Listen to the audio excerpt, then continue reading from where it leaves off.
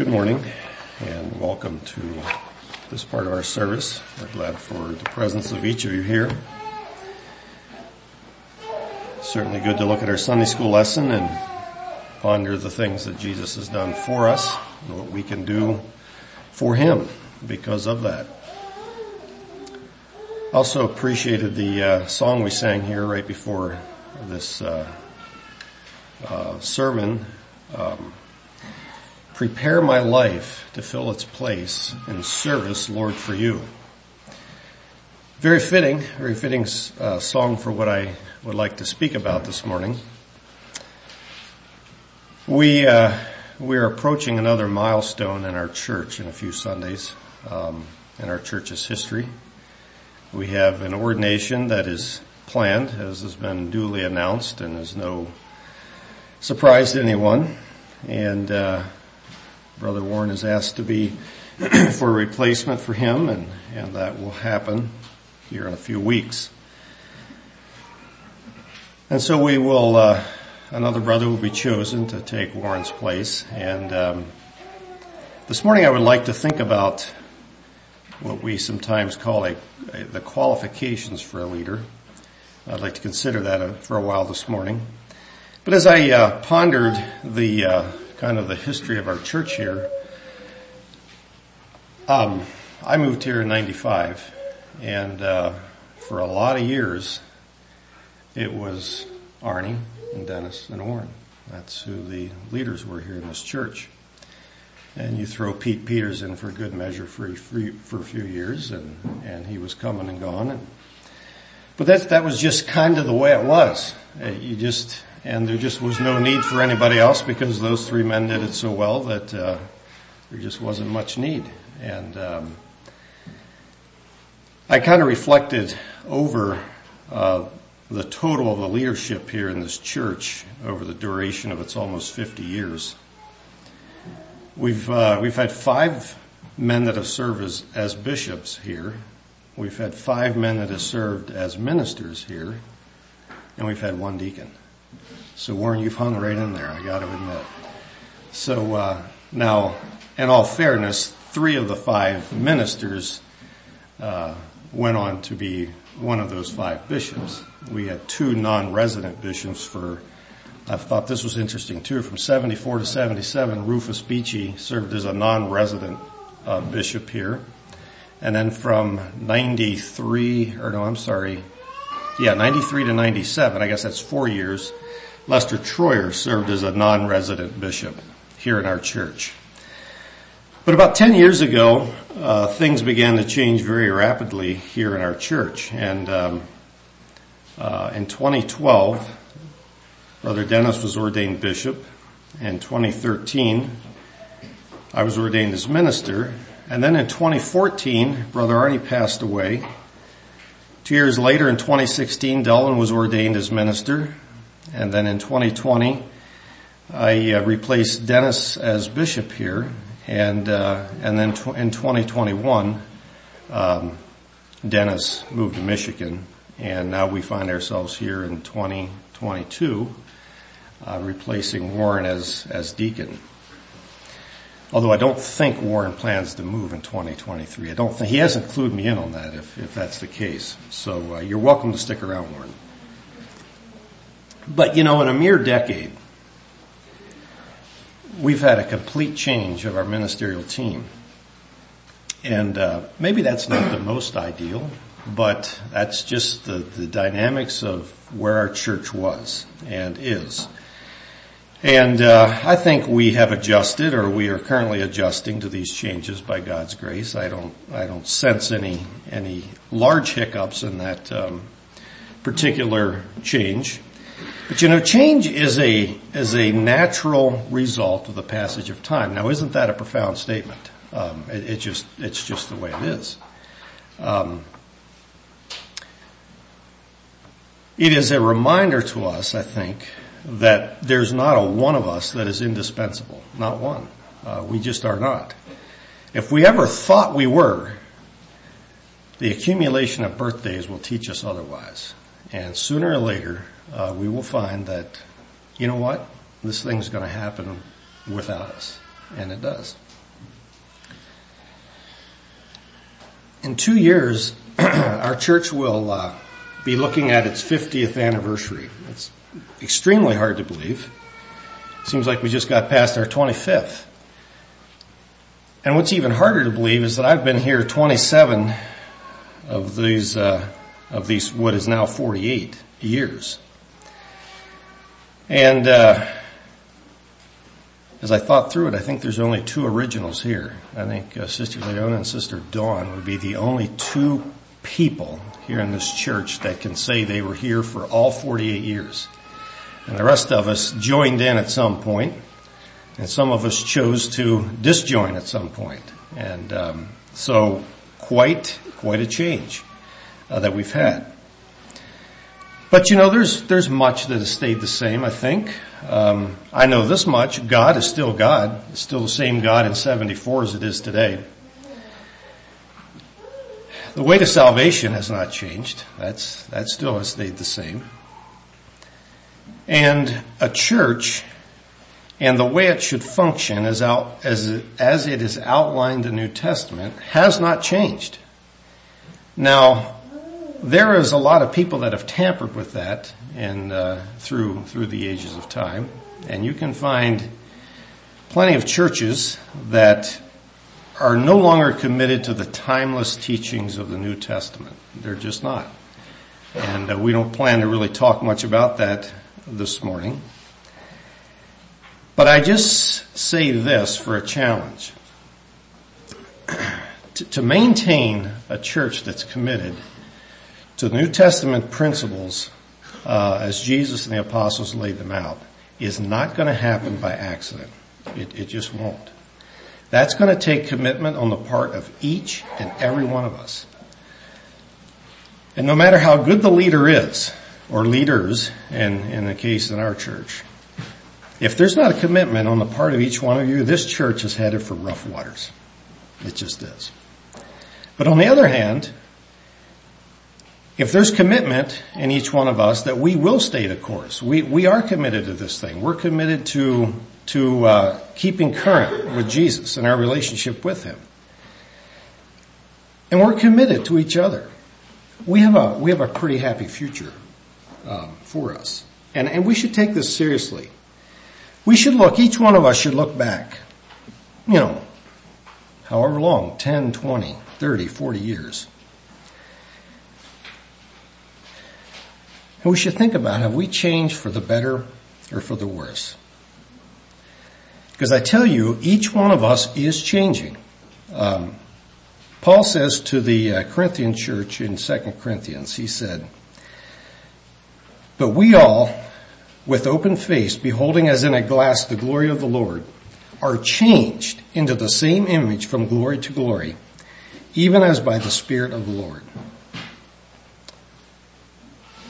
Is that our testimony this morning? I guess is my challenge. Can people say of me as they observe my life, and I hope they can, that I'm being changed from glory to glory? I'm being changed closer to the image of Christ. Peter's challenge is quite similar. He says, "I challenge you to grow in grace and in the knowledge of Jesus." Again, I can't emphasize it enough. It takes no effort to drift. It just doesn't. And we have plenty of testament in our world around us of churches and people who had an obvious love for the worldly ways that they saw, and they steadily assimilated into it. And this will surely happen if we are not vigilant. And so, I lay that groundwork to say that, yes, we're changing. We are. We're changing either for the better or for the worse. My observation is that in our church, I think there's many of us, if not all of us, I hope it's all of us, that are changing. And we're changing from glory to glory. We're changing from, we're growing in that grace that God calls us to. And I want to encourage you in that. Don't give that up. Again, can I repeat myself one more time? There is no leader on the face of the earth that can keep a church on the straight and narrow by himself without the help of his brothers and sisters. There is absolutely no way. However, that does not that does not discount the need for leadership as laid out in the New Testament and for the commitment that is needed on the part of that leadership to do what God has called them to do as well. And that's what we want to look at this morning. We want to look at what the Bible says we should be thinking about when we think about choosing a leader. And there's passages in the Bible that speak to that very directly. And we want to stick closely to that this morning and consider what these words are for us. This is a difficult lesson or text or topic for me to speak on, and I'll tell you why it is. Number one, I'm keenly aware of my own humanity and weaknesses and faults, and I feel terribly unworthy to even expound on this topic. And I'm sure you know those too. The second thing that gives me some pause is because all of us know the same thing, don't we? We know that inside the confines of the walls of these four walls of this church, there is no perfect person. There just isn't. All of us are still capable of making mistakes. We are capable of committing sin. We are capable of causing disappointment. We are capable of misjudgments. None of us are completely free of bias. We're just not. We are selecting from a group of humanity that although we are redeemed, we are in various stages of sanctification. And you know what that means? That means none of us have completely attained, have we? We haven't. However, we are also selecting from a group of people that I believe are serious about their Christian walk. And they're serious about operating in the calling or callings that God has gifted them with and to serve in the capacity that God wishes them to serve. I truly believe that. Turn with me to Acts 6 to start us off this morning.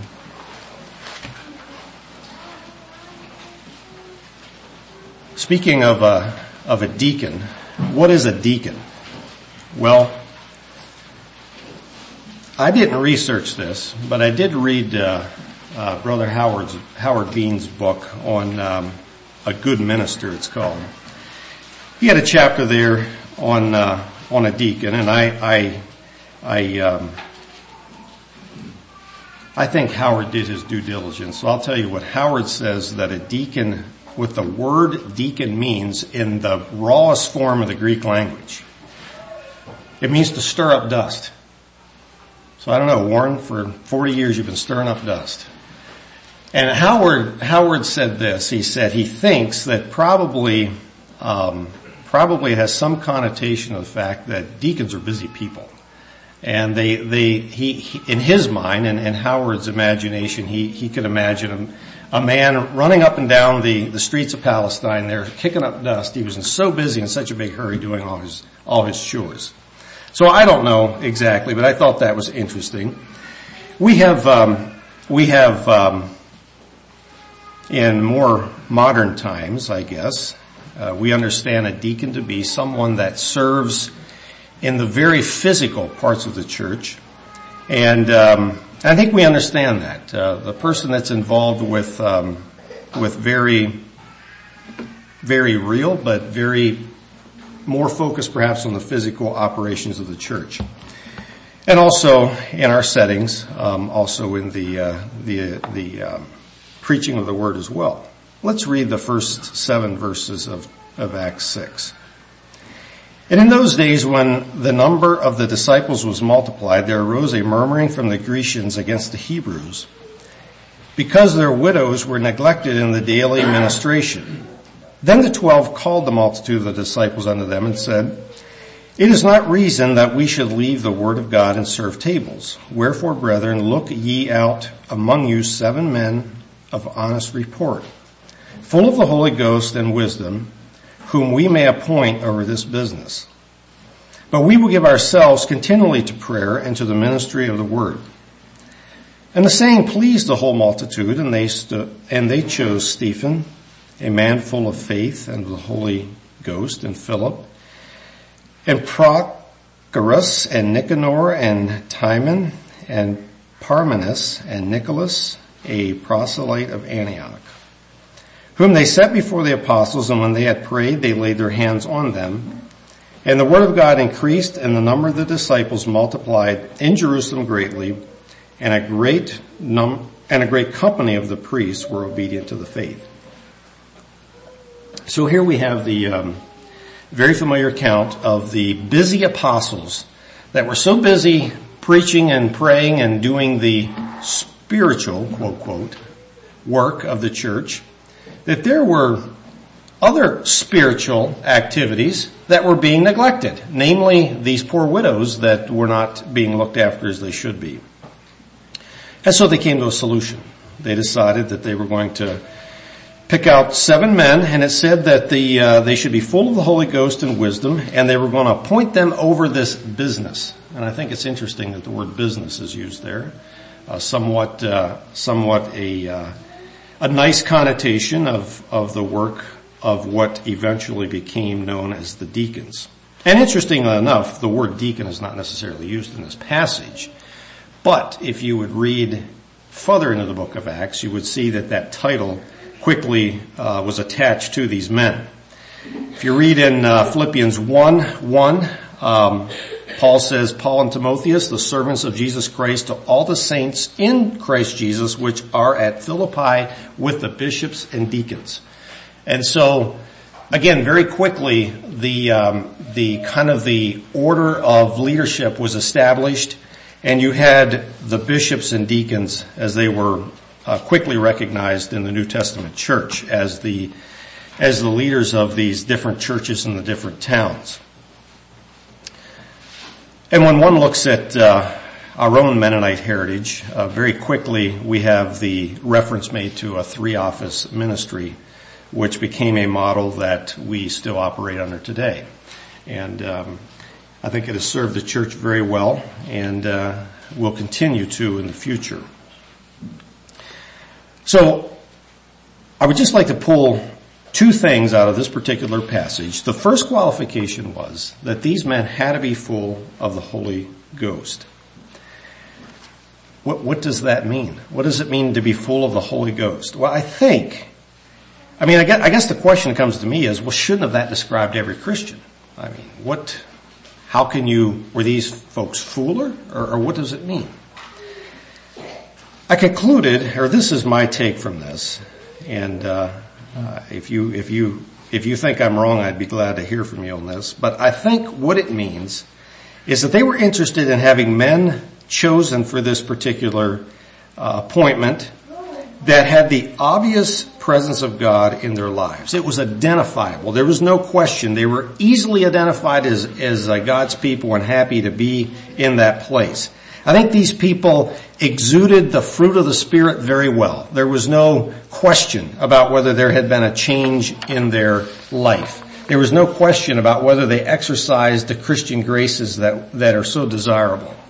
They had the testimony of God's work in their life. They were full of the Holy Ghost and wisdom. And I would say that wisdom, James talks about the wisdom that's from above. Well, where does that come from? It comes from an infilling of the Holy Spirit. You can't have the wisdom that's from above if you're not filled with the Spirit. The other thing I see here, if you drop down to, it's before in verse 3, before it talks about being full of the Holy Ghost. It said, 7 men of honest report. What does it mean to have an honest report? I believe it means that these men needed a good reputation. It means that these men should be men of good, godly, personal integrity that had an interest in continuing to aspire to growth and excellence in their personal life. The next chapter we're going to turn to in 1 Timothy, it talks about a good report of those that are without. So honest report, good report, same connotation. A good reputation. People that are known for being upstanding in their dealings, in their relationships, etc. Now let's turn to 1 Timothy 3 for the duration of this of this topic here this morning. A very familiar chapter. For the sake of time, I'm not going to read this verbatim, but we're going to just look through this and speak to these different. I really believe that what chapter 3 here is in 1 Timothy is basically a description of what an honest report is. What does it mean to have an honest report? And again, can I just say it one more time? As I read through this certainly should be something that describes us, all of us, very closely. We just because these things are listed, singled out here as characteristics of leaders, does not leave the rest of us off the hook at all. Basically, I think the reason Paul perhaps singled these out is because, you know, in every congregation, in every brotherhood, there are people that are in various stages of growth, and maybe even there's some that are maybe in stages of backsliding. Perhaps that's possible. And I think it was he was interested that Timothy, as he selected leaders to serve in the church, however they all did that back in those days, that they were selecting from a group of people that were especially, what's the word I'm looking for? I'm not coming up with a good word, but that these characteristics were not wanting, okay, in any way. So I kind of grouped these different things together.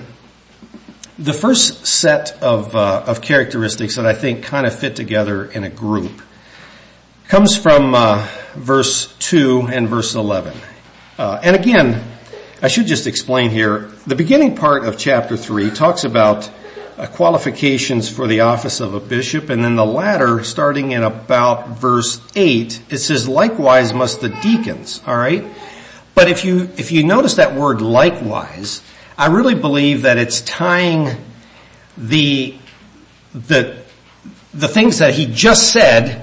It's like, don't forget that, but we're going to go on and we're going to add a few things here. So actually the deacons require more qualification, right? It almost feels that way, that there's a few more things we're going to add on here for the deacon. It almost feels like he's saying. But anyway, so I'm using the entire chapters as somewhat as my template. So in verse 2 he talks about being blameless and of good behavior. And then in verse 11, he talks about being faithful in all things. Now there again, it says in verse 11, this is their wives. But again, we're mature enough to know that it's not saying that the deacon doesn't have to be, but just his wife here, right? So we got that. It's just, these things are all kind of a package. If you return to Titus 2:7, it talks about being a pattern of good works.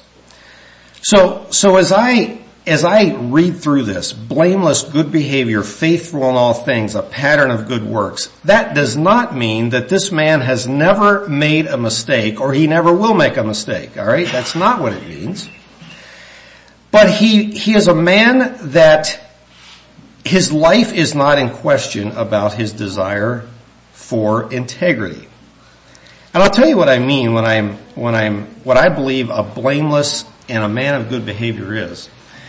I'm sure this has happened to you already, and it's certainly happened to me more than once, that I will randomly meet someone somewhere, just a random person. And through a conversation, I will find out that they happen to know Richard or Warren or Alan or whoever it may be. And I'll say, oh yeah, I go to church with that person. And they'll say, boy, they don't know me, but they know him, right?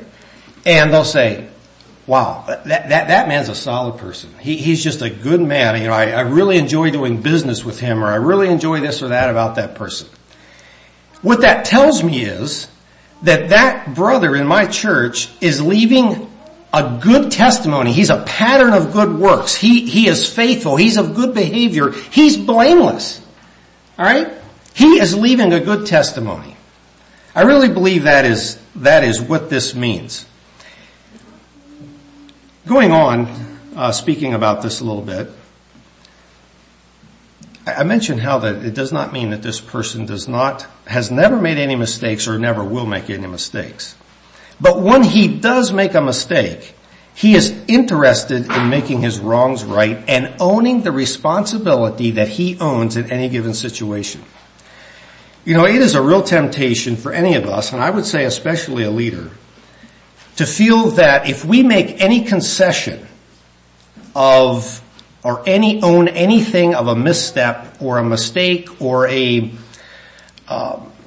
something like that, if we say, yes, I was wrong, I shouldn't have done that. It was a mistake. It shouldn't have been that way. That somehow that you are relinquishing some sort of integrity. Folks, that's not it. That is integrity. That's what integrity is to say, you know what? Maybe I don't even see it quite like you do, but you have a point, and I am willing to consider that point. That's integrity. When I can own a misstep that I've made.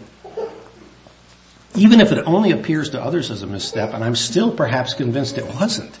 If I can say, you know what? You have a point, because obviously you have seen something that I have not, and I will consider that.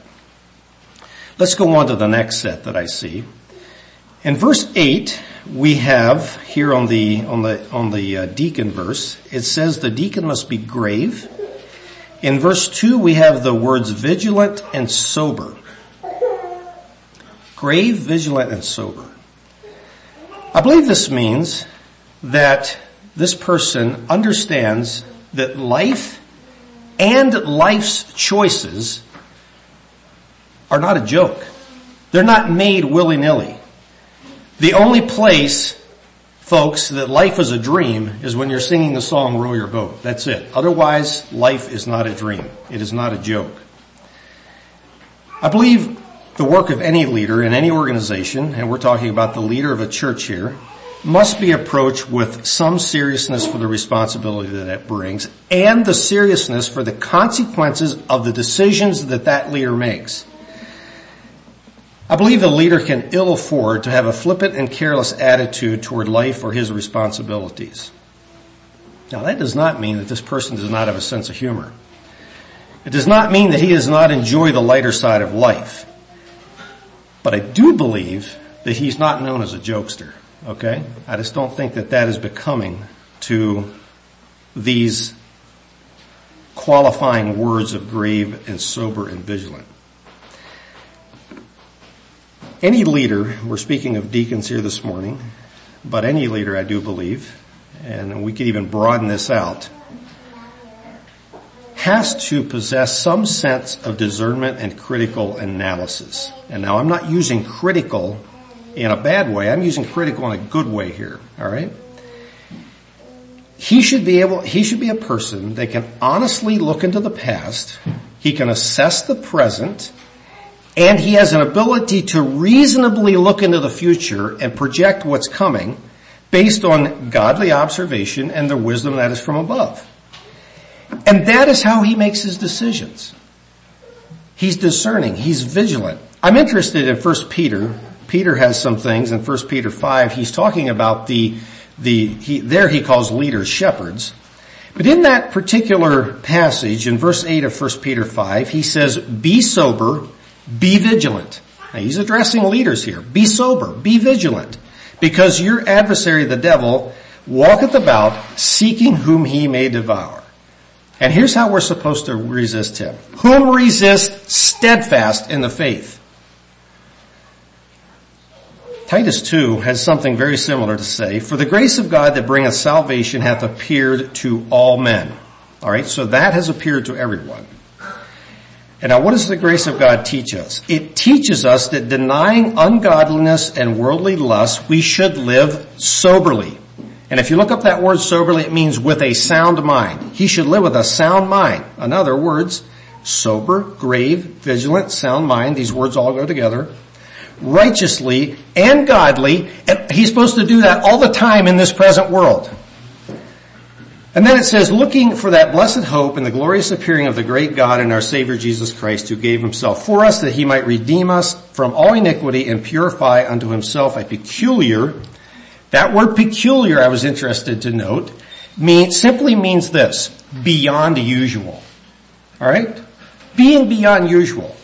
A people that are beyond usual, zealous of good works. A good leader wants to see the people that he works with beyond usual. Any company wants that. They want to aspire, they want to inspire their people, their employees, to be something beyond usual. I mean, they want to have an edge in the competition. And I believe it should be the desire of a church leader to see the flock, to see his fellow brothers and sisters as beyond usual, attaining higher ground.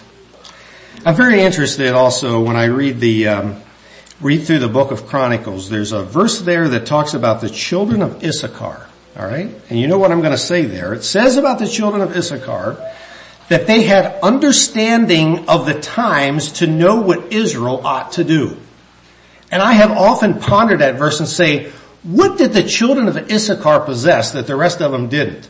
That they knew what Israel should do, but nobody else seemed to know. What did they have? They obviously were discerning people. I think they were sober, vigilant, and grave people. In Stephen's account, the first deacon that we have any extensive record on, it says that his opponents were not able to resist his wisdom and the spirit by which he spoke. And if you would read through that chapter 7, the very next chapter after Stephen was chosen, what did he give? He gave a long history lesson. And he didn't have any history books either. Right off the top of his head, a lesson for those people that were against him. And what got to their ears, and they ran on him and they stoned him because they could not stand to listen to him anymore, but they also could not resist his wisdom. Let's go on to the next one. Verse 8, it says, not double-tongued. What does it mean to be double-tongued? As I understand a double-tongued person, it is a person that is willing to spin his stories to the liking of the audience at any given moment. So one day he's with one audience and he knows what they want to hear, so he'll say that. The next day he's with another person and he knows what he just said yesterday would not be to the liking of that person, so he tells quite another story. He's an unpredictable person, and that makes him untrustworthy. He does not stick to his stories. They change from day to day and from time to time. I would just again say the first deacon we have record of, Stephen, was not double-tongued. And the fact that he was not double-tongued cost the man his life. The man was consistent to a fault. One day the disciples of Jesus had some fairly strong words for the Pharisees. And the disciples cornered him and said, don't you know you just offended those people? Don't you know you just offended them? Well, Jesus knew that. Ellis said in his devotional that Jesus was a very loving person, and he was. I totally agree with that. But his love for people did not keep him from saying what people needed to hear. It just didn't. And he occasionally offended people because of it. And I want to just say that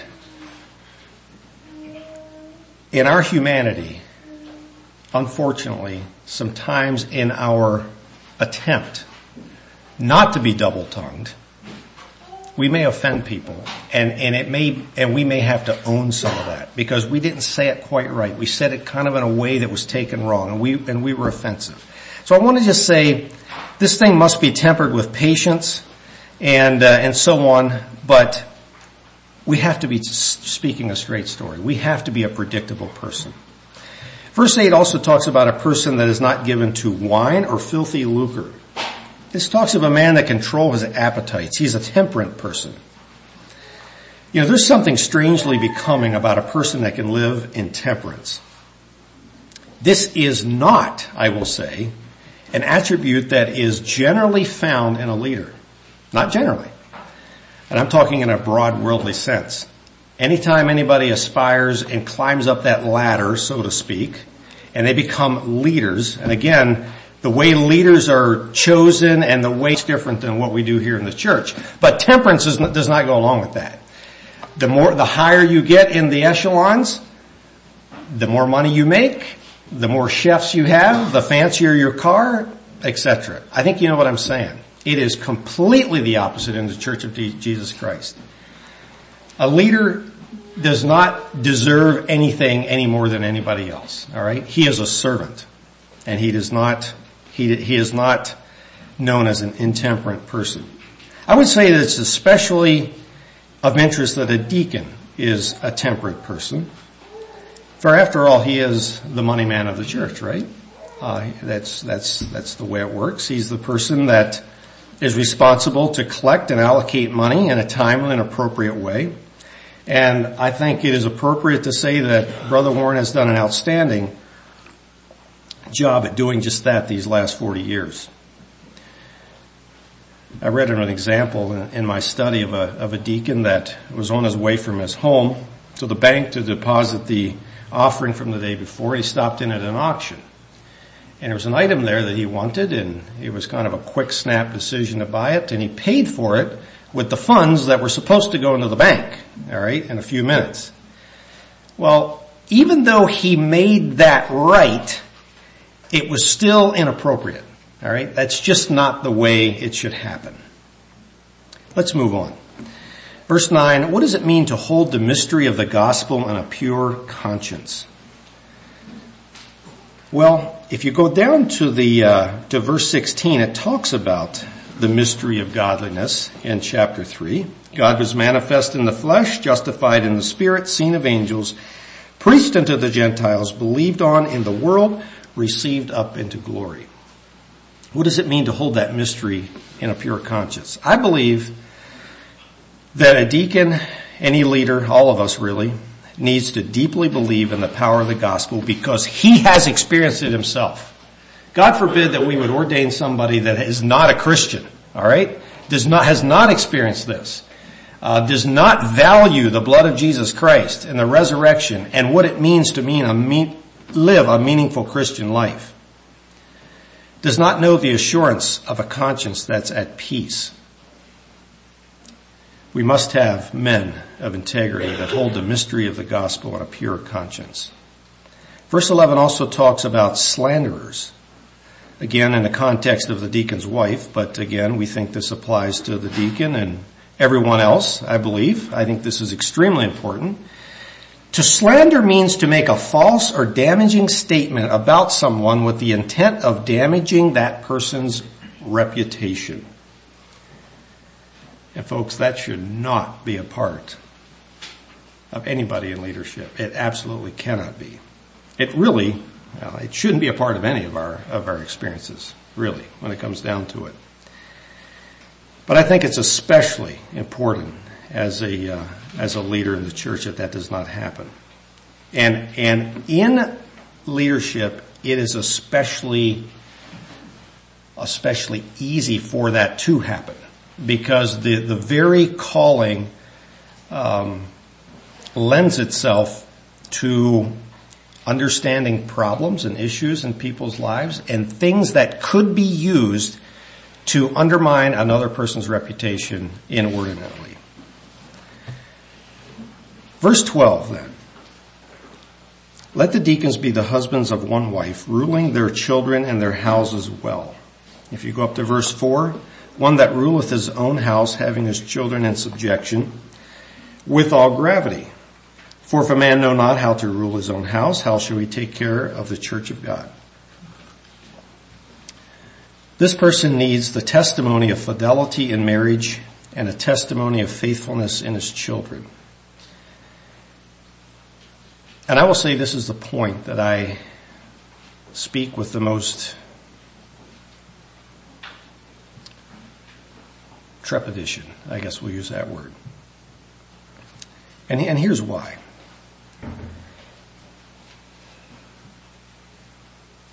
Every person needs to make his own choices. Each one of my children have to make their choice to follow God. They have to. That's their own choice. And every child of ours is very, it's very possible that they could disappoint us in some time in life and choose a path that we do not approve of. That is very possible. And that has happened to some of us in this room. I totally understand that. And so I speak to this point knowing all those details. Also knowing that God forbid, but I suppose it would be very possible for one of my children to disappoint me as well. I know that's totally possible. However, the Bible says more than once that this is something that should be considered. So from that vantage point, we'd like to consider this. Why is this such an important thing? Well, I think for one thing, there's a type here. We have the type of marriage is a type of Christ and the church. And if a man and his wife are not exuding that type, not experiencing that, are not in a good marriage, how in the world will he understand the relationship of Christ and the church? There's just that foundational point itself. But on the other hand, when a marriage is functioning well, and mom and dad are love each other, they're concerned about the spiritual path of their children, etc. I think there is a recipe that is well laid for success in their home. And I think there's a lot of similarities of a leader to those in a good functioning home. We have fidelity in a marriage. Fidelity to the brothers comes to mind to me. We have a commitment to Christ, commitment to the body comes to mind, commitment to the church or to the ministry that the brother is serving with. You know, in a home, bringing up children takes a very serious mix of love, example, understanding, a willingness to listen, coupled with a willingness to lead. It requires a vision. It requires administering discipline as needed. That's what a good home is, and I'm sure I haven't exhausted the list, but kind of in a nutshell, that's what it is. And a lot of those things will carry right over into the church. And I'd like to make a point that I'm so afraid I'll be misunderstood on, but I hope you won't. And if you do misunderstand me, please don't slander me if you would. Come just discuss this with me. But I'm gonna delve out into waters here that I know I could be misunderstood. One of the biggest, or at least I find, one of the biggest challenges to me as a father in raising my family, and my children can testify to this, is how to say no when no needs to be said, and yet they still know that you love them and you care for them and you want the best for them, but the thing or issue or whatever that's at hand, you feel very uneasy about, and to the point that you are willing to say no. All right? We have an example of that in the Bible where it says that David never told his son Adonijah no. In 2 Corinthians 2, it's right there. Go read it. Now, this is where I don't know how this all fits in a church. Because, number one, I don't believe that a leader or a leadership can necessarily unilaterally just dictate things, all right? That's not healthy. It doesn't work. In many ways, we are equals, okay? In many ways, we are. And yet, as I read the scripture and give an honest assessment to what it says, there is some degree of onus put upon the leadership to steer a body in a good direction. And here's where, if a leader cannot bring himself to displease a person or persons by a decision that is made, probably won't make a very good leader. Occasionally, there are things that come up that the decision displeases some people, and the leader or leaders in this situation have to bear the brunt of that displeasure. Okay? Not fun, not a place that anybody desires to be, and yet it needs to take place. And let me just say this. There's a large part of this that goes right back to the unordained in the congregation too. Are we spiritually mature enough to eat strong meat, and I think it's strong meat, when a brotherhood decision goes in a way that we would much not prefer, and yet we're willing to say, I can submit to that. I will go with that for the peace of the church and for the testimony of my conscience. I'll do that. I truly believe that when a leader caves in constantly, predictably to popular opinion, when he knows the choices that are being made are spiritually dangerous, he is not a strong person. Two more examples. In 2 Timothy 2:15, Paul tells Timothy to study or take heed to show himself approved unto God. Now just think about that for a second, and I'm going to refer you to Revelations 2 and 3, and that might be also something you can add to your afternoon reading along with Ellis's thoughts. Read Revelation 2 and 3. In there, every letter starts out with, to the angel at the church of Ephesus, to the angel of the church at Sardis, to the angel of the church here and there. Who are those angels? To my understanding, the angels were the lead elders of the congregation. I'm not quite sure why our translations translate that angels, but my understanding is that would be how we should interpret it. To the leaders at the church of Sardis, etc. Why were these churches, some of these churches were allowing things like the Nicolaitans and that wicked woman Jezebel in their midst? And Christ had strong words for those people, very strong words. And it feels like he is laying the responsibility directly on this angel of those churches. Folks, I guess let's bring this all together. Somewhere along the way, the leaders of a church are responsible for where this thing ends up. And these leaders are responsible for allowing Jezebel and the Nicolaitans in their midst. All right? And you know why I think they were doing that? They were doing that because the hard work was way too hard, and they did not want to get messed up in it. It was just too difficult. And so they were quite willing to allow Jezebel to stay there. And Jesus comes and says, you need to get rid of that person. And I have a feeling they just don't want to do the job. Much like us, when we know that child needs help and we're unwilling to render it, and like David, we never say no. Folks, I say that, take it at face value. Consider the words of the Bible. I'm not saying that this morning because of who I am. I'm saying that because that's what the Word of God says. And we need to take that seriously.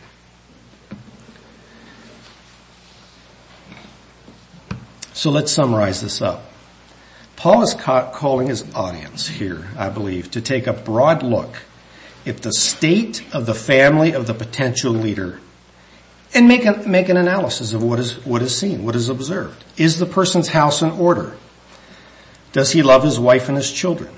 Are his children obedient, respectful, and respectable?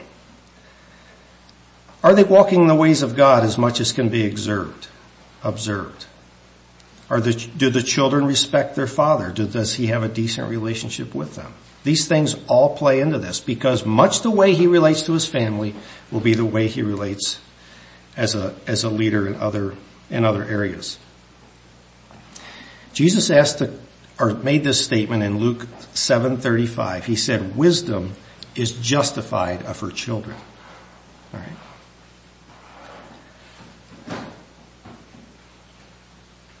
One other thing I'll just make mention to, leaving that issue aside. And again, I want to say, I'm so afraid I'm going to be misunderstood here. Folks, I know there are leaders that are heavy-hearted, for where their children have turned out. Very heavy-hearted. And I also firmly believe that it is a big score for Satan when he can get a leader's family to follow him. I just really believe that. And so I am not insinuating that there's something necessarily wrong with a person whose children have taken a path that is undesirable. However, it could mean that. It could. And that's what we need to be wise enough to distinguish.